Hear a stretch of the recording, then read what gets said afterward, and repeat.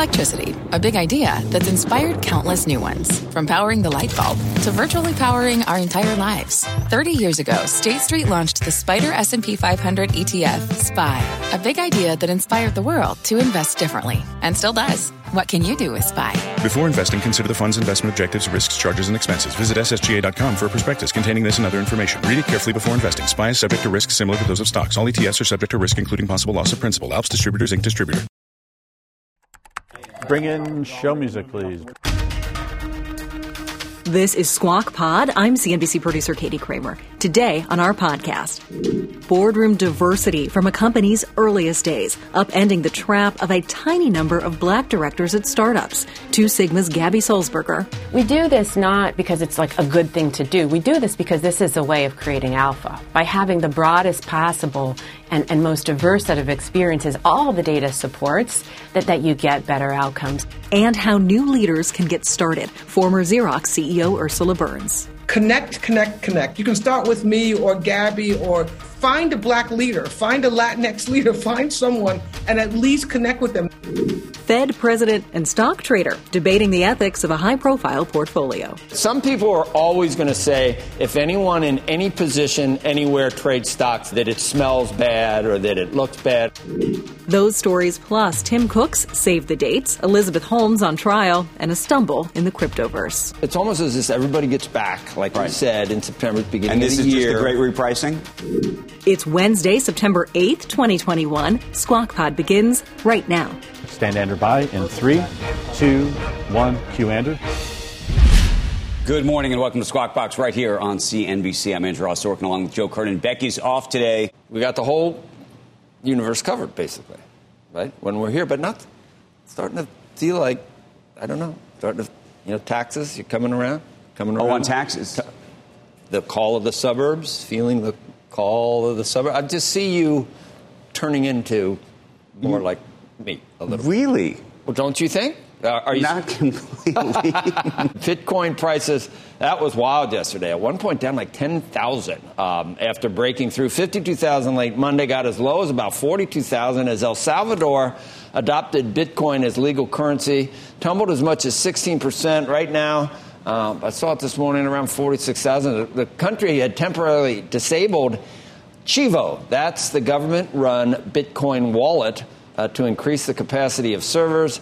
And crypto-adjacent stocks also fell. That's our new term, including big drops from MicroStrategy and Coinbase. And Ether also fell sharply yesterday and continues to slide this morning. There were protests in El Salvador. A lot of young people that they were more protesting against not having a say in the way how it works, in how it was adopted. When you decide you're going to do something and then demand closes down the wallet, I don't know whether it was just that they weren't ready, but they seem to say that there was so many people trying to do it that they couldn't do it. They're giving $30. But what do you think's going on here with the price of crypto, and to the extent or is this just the trade that's taking place with all tech stocks away from tech right now? Is that what this is? Do you remember yesterday we talked about October, and for no reason the market all of a sudden was down 250 points yesterday. I was like, it's almost as if everybody gets back, like you said, in September, beginning of the year. And this is just the great repricing? I don't know. Don't you think that we've got some speculation to wring out of the market eventually? Eventually, 100%. The question is, is that what's happening right now? Is that what this is? I don't know. Is this going to be a they just had correction? me reading that stocks are under pressure, and we're down 52 points. So I don't know what this turns into. Definitely could. I mean, it's ripe. We haven't had even a 5% correction in a while. So we definitely could. And we've got the Bored Apes. But I thought that crypto was not supposed to be correlated to the rest of it. No, you didn't think that. Every time it goes down with the rest of it, I say that. It goes down with the rest of it. So what they'll use devil's advocating. You didn't think that. Some people thought that. Some people said that. Some of the evangelists, don't forget the crypto evangelists would say that. Don't forget it was a 29,000 life is relative. 6 weeks ago. And next thing you know, it went from 28 back to 52, 53, something. I mean, you can't really be a bored ape if things are moving that fast. Bored ape. No, you can't. I'm going to start using the bored apes instead of the pudgy penguins. Because the pudgy penguins really get excited whenever I mention them. So And I don't know, pudgy's not a word I like. But this next story is fascinating. Did you see this? The SEC's threatened to sue Coinbase if the crypto exchange moves forward with plans to launch a program allowing users to earn interest by lending crypto assets. The SEC issued Coinbase with a Wells notice. You've heard of those before. We've been talking about them as long as the show's been on. And as a result, Coinbase said it would delay the launch of its Lend products until at least October. Regulators have raised concerns that such products, arguing that they should comply with existing security laws. Coinbase argued that the product is not a security. So you see that Brian Armstrong took to Twitter 20, you know the thread on Twitter, 20 different messages to explain the Coinbase situation. Into those things and look and see what everyone's saying about. See, I don't want to see that. Yes, you probably didn't want to look at that recently. I look at it all the time. But the point is, he makes the argument that these are not securities. So the idea that they're going to have a effectively lending, it's not a lending feature really, because what they're doing is they're guaranteeing they're going to give you something for it. Whatever they need to do to get it to, whatever regulations need to come in, need to happen sooner rather than later. Either make regulations that are going to be seen as onerous or not, one or the other. But you need clarity for this because it's probably not going away. I was reading the reason that El Salvador would want this. Pretty compelling. It is pretty compelling. You know how much remittance it represents for El Salvador's GDP. I mean, money coming down here is a lot of it, of it. And at this point, if you're sending small amounts of money and you could do it in Bitcoin, you save a lot of money and you don't have to go to a place. I read one person said, I can be here. I don't even have to get up in the morning. I can be lying in my bed and receive money from the United States in Bitcoin. I mean, there is a rationale for it. Right. But for the same reason that person could be lying in bed receiving the money is the same reason that the government in the United States is probably worried about, know your customer, anti-money laundering, all of the issues that make that. What makes it so seamless and helpful to a place like El Salvador makes it potentially scary to a regulator, I think. And you're still worried about even that small transaction might be causing flooding somewhere because of the energy usage. Oh, I don't know. We're not going to even do a climate conversation now, but we can do that later.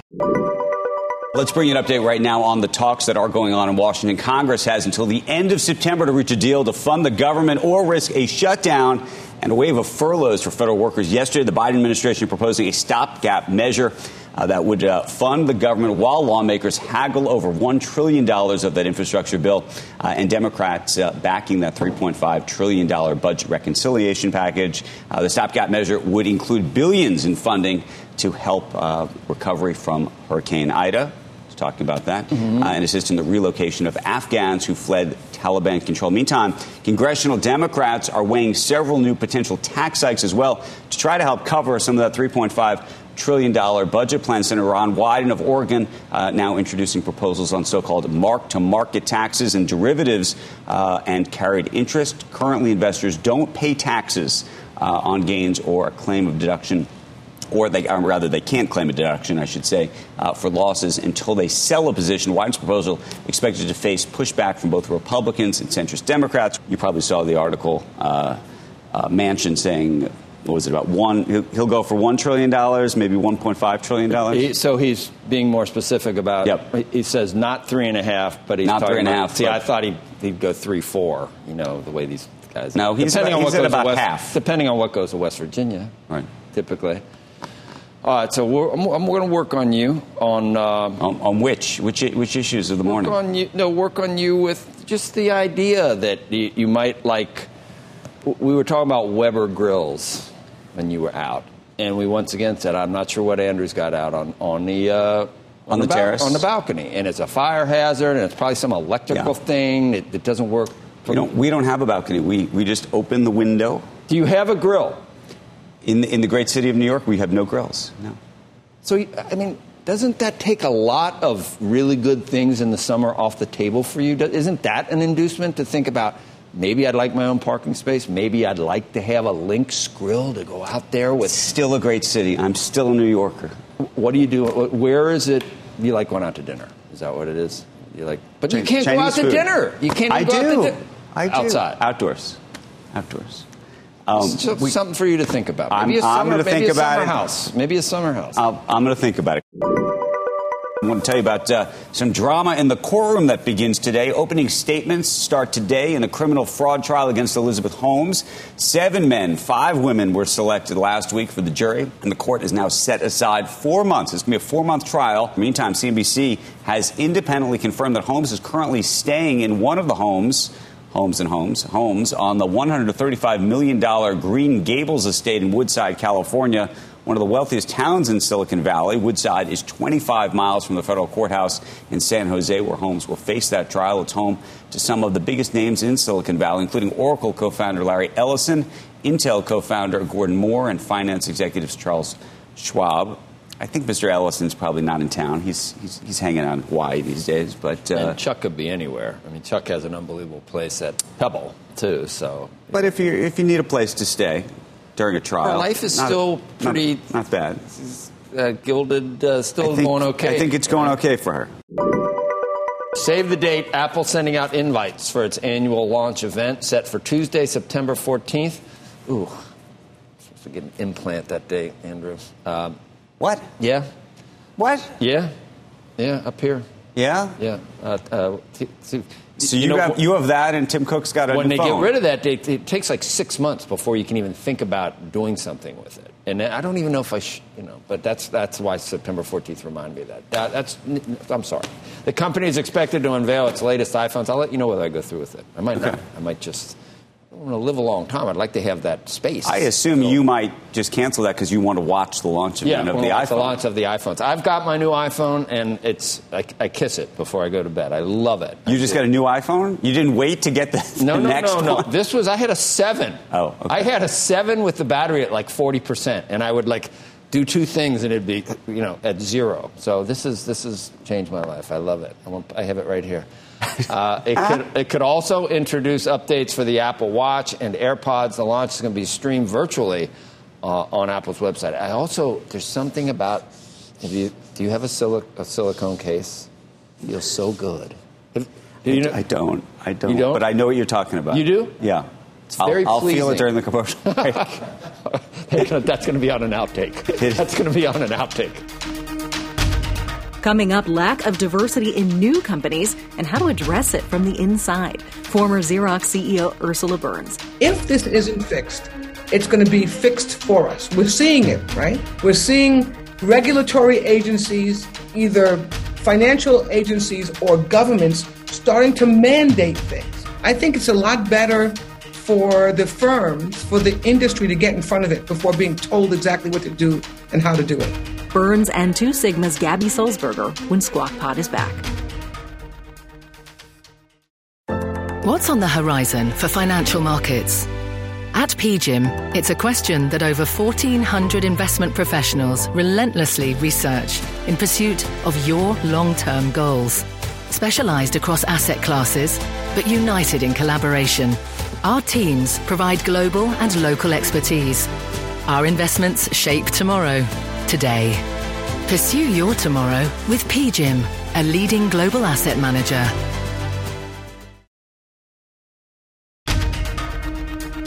Stand by, Joe. This is Squawk Pod. His mic, cue.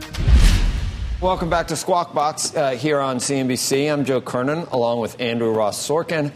Becky is off. The 3-day weekend, which is the Monday off versus the Friday off, is key because it's already Wednesday. You know how that works? It's better to wait do the 5 days up front. You know what I'm saying? I hear what you're saying. And then the next week, not only do you get the 3-day weekend, which never is long enough, right? But then you take tomorrow's Thursday, which is almost Friday. Yep. Not that we don't wish we were here 7 days. I love being here. Together 7 days a week. We would do that and not even 8 days a week if possible. 8 days a week. 8 days a week. That's a good expression. Someone should write a song like that.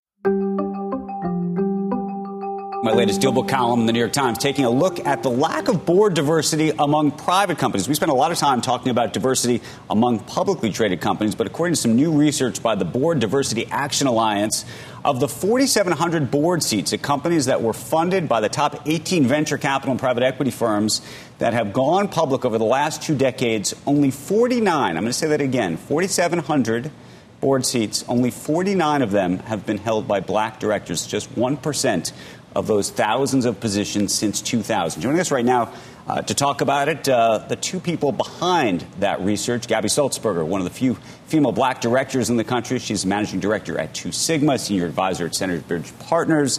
So many others, serves on the boards of Eli Lilly, MasterCard, Warby Parker. Ursula Burns is here as well, former CEO of Xerox. She is also a board member at ExxonMobil, Datto, Uber, and so many others. Good morning to both of you. Gabby, how did this research begin? What led you to start looking at this? Yeah, so Ursula and I both have been focused on these issues around diversity in boards for a number of years, actually. And but we became increasingly interested in private companies because they don't have the same kind of regulatory accountability. And I've been in the private equity industry for all my career. And so as we approach the work, I have to say my expectations, I think, were realistic, or I thought they were, but we were both really disheartened because, as you say, the numbers with regard to blacks on boards are extremely low, 49, just about 1%. But that's not even the full picture because we also looked at the numbers as it relates to the C-suites. And you look at the same 843 companies that went public, that were part of these 18 firms portfolio. And that's about 3,800 executives, not just CEOs, CFOs, general counsel, heads of HR. And of all of those companies, there were only 25 black executives. So when you put that together, the combination of blacks on boards and blacks in the C-suite, the leadership of these companies that have such an outsized impact to our economy. It's over $10 trillion in market cap, and companies that are such important innovators and disruptors and also such important role models, really, for the rest of tech, for the rest of Silicon Valley. So the impact that these companies have can't be underestimated. And as you say, it's the diversity or the lack thereof, both in the boards and the senior leadership, really was of significant concern to us. Hey, Ursula, what do you think is happening here? And one of the things that makes this, to me, so important is we talk about culture and creating cultures has to actually happen at its infancy. And so we often talk about what these publicly traded companies are doing now, but oftentimes this is happening sort of last minute, right before they go public. We now have so many, NASDAQ is requiring diversity as you go public. Goldman Sachs doing the same. There are a number of private equity firms that are actually trying to do this as well, but it all seems sort of at the end, not at the beginning. Mm-hmm. And Andrew, you're so right. I mean, what's happening is that people do business and take risks with people that they know. So if you're starting a new company, if you're trying to raise a fund, whatever you're doing, you go to the people that you feel the most comfortable with. They may not necessarily be the most skilled or the best, but they are people that you know. And these data shows exactly that. There's not a lot of effort being put into reaching far from your close to home. You're staying very close to home. People you went to college with, people you've done business with in the past, et cetera. And so I don't think that there is an active, let's keep these guys out. There's not an active move to that, but there is literally no affirmative move right now, or it's just starting, to get difference in. We talked about African Americans. Latinx is as bad. If you talk about gender mixed with any of those, it's almost impossible to find. So gender, black, Latinx, almost zero. Latinx, very, very, very small. Black, African American, you see the data. And surprisingly or encouragingly, if you look at the data for women, after a couple of fits and starts in the earlier part of the century, what we see is a pickup here, a pickup in women, just about all exclusively white women, still way behind where they have to be. But with a concerted effort, the numbers from a woman's gender perspective is improving. Blacks, we have to get on this. We have to, I say it all the time, we have to be affirmative in our actions if we want to change these outcomes. If we're not willing to be affirmative in our actions, we're literally going to live where we are. Gabby, but let's try to make this practical. So if you're a business leader or an entrepreneur, startup, and you're watching the program today, and as Ursula just mentioned, I mean, part of this is an expediency issue, right? People are saying to themselves, I'm going to stay close to my circle because I know people. It's easy for me to find people that, frankly, oftentimes look like each other because they hang out with each other. Is there a process with which can be created or is being created, and I know both of you are working on it, to make that network effectively more expedient, to effectively create that network early on? Yeah, there are a number of resources. And over these last months, as you can imagine, Ursula and I have had opportunity to meet with a number of the firms and talk about some of the efforts that are underway to do exactly what Ursula is describing. And by the way, we do this not because it's like a good thing to do. We do this because this is a way of creating alpha. But by having the broadest possible and most diverse set of experiences, all the data supports that you get better outcomes and better investment returns. So I think there's a lot of recognition about that. And it's what Ursula has said, is it's mostly been kind of a matter of expediency. And I can't underscore, there are firms that are in this group that over the last 20 years have not had a single black on the board or in the executive suites. So there is awareness that there is kind of a lack of pool, a lack of access to this incredible talent that's out there. But it is going to require both intention and a sustained effort. And there are some firms that have been working on this even before this work, for sure, but that are really kind of quite intentional about that, and that's encouraging because this is a pool of firms that. We know great minds, great resources, certainly, great connections. Great connections. We know that they have the ability to do this. They have a playbook. They've done it quite well, or relatively well, with regard to Ursula, women. I was going to say we're starting to see this in the private equity world more out of Wall Street in New York than we are in the Valley. And my question, but I was going to say some of the examples I think that Gabby is referring to are Valley examples. And so then the question becomes, do you see a move happening among those firms? And by the way, how much influence do you think that those venture capital firms really have? Because as we've seen over the years, oftentimes venture capital firms are so desperate to get in on what they think of as the hot deal that they feel that they can't then push the CEO or management to do things that they want them to do. So I think the second question first, they have absolute venture firms and PE firms have, I think, outsized influence on these startup companies. By the way, and it can be used in a positive way, right? Particularly as these people are moving closer, as these firms are moving closer and closer to going public. They have the connections, the venture and PE firms. They have the connections. They have access better than the companies to banks. They know, to lawyers. They know the processes, and they can have an influence, and they obviously have money.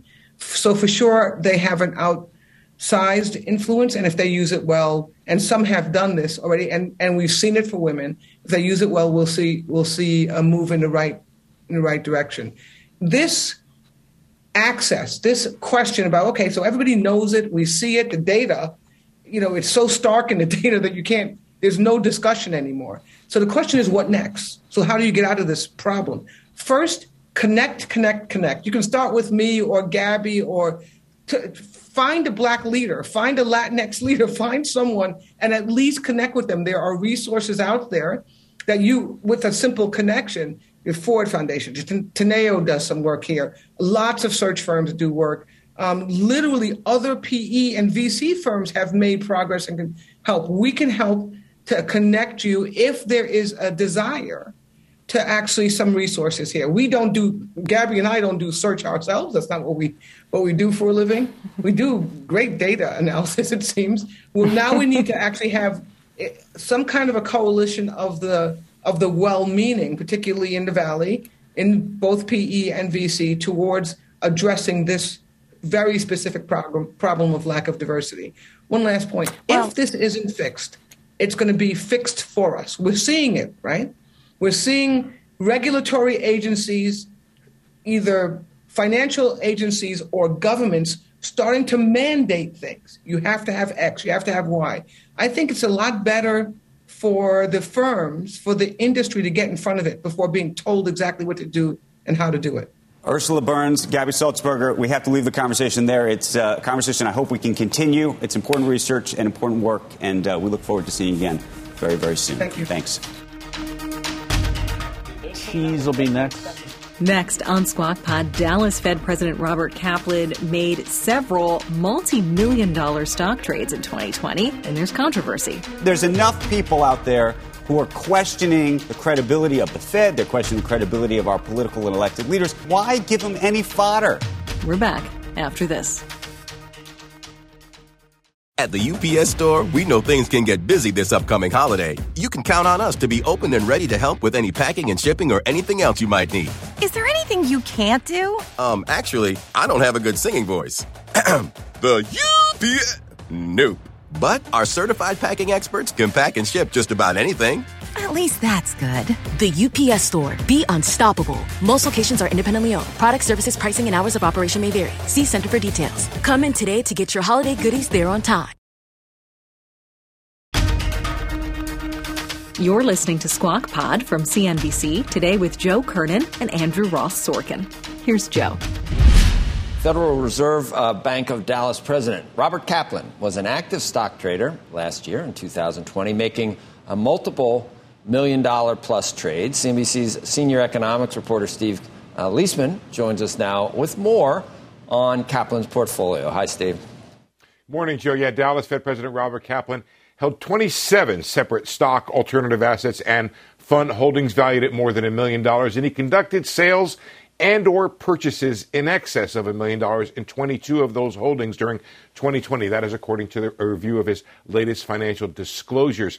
Kaplan's holdings and transactions appear to be larger and his trading more frequent than his fellow Fed bank presidents. The Dallas Fed says none of his actions violated the bank's code of ethics. In a statement to CNBC, a spokesman said all transactions were reviewed by the Dallas Fed's general counsel, who confirmed the transactions were in compliance with the bank's code of conduct.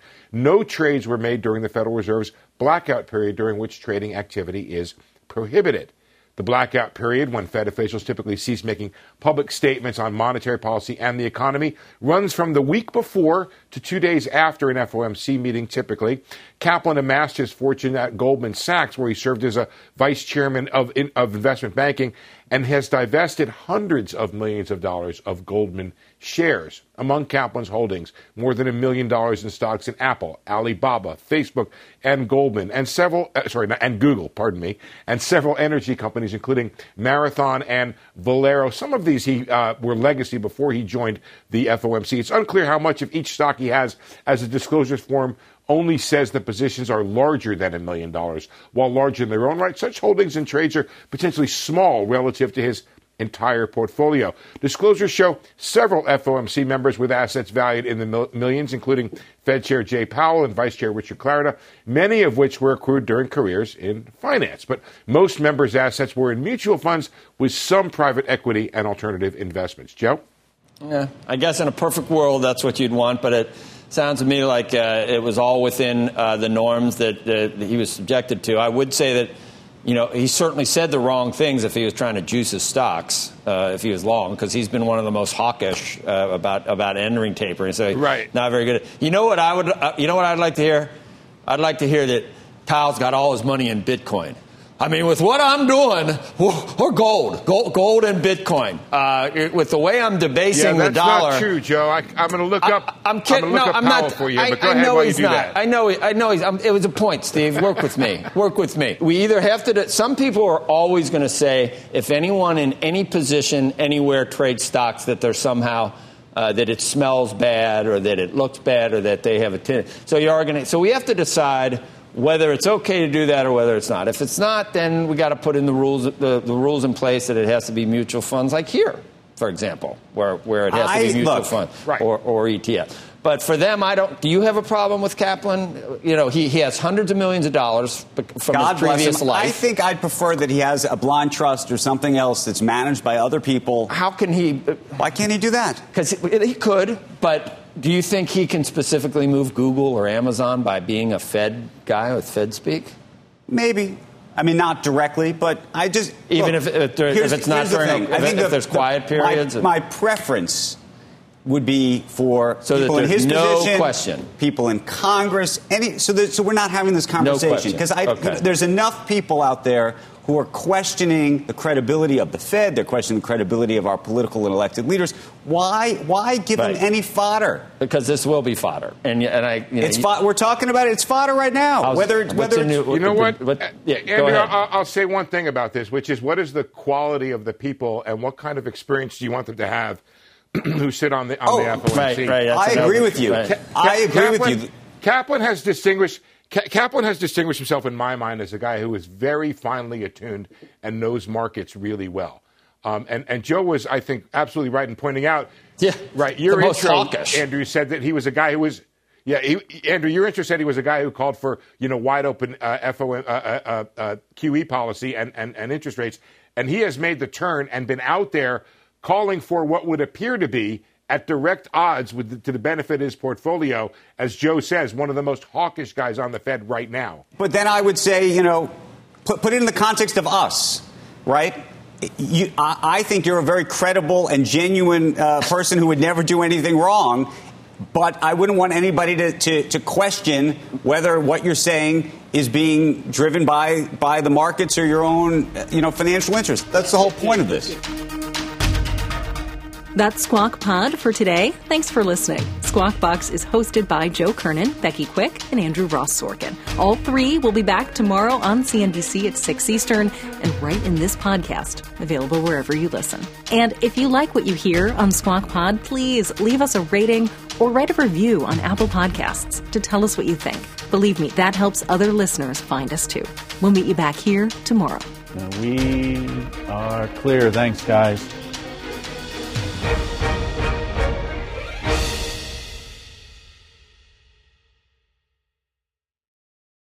People today can spend half their lives over 50. So it's good to be financially ready for what's important to you as you get older, like a family vacation. Or starting your dream business. Welcome to Connie's Coffee. How may I help you? AARP's trusted financial tools can help you plan for whatever your future holds. That's why the younger you are, the more you need AARP. Start planning today at aarp.org/moneytools.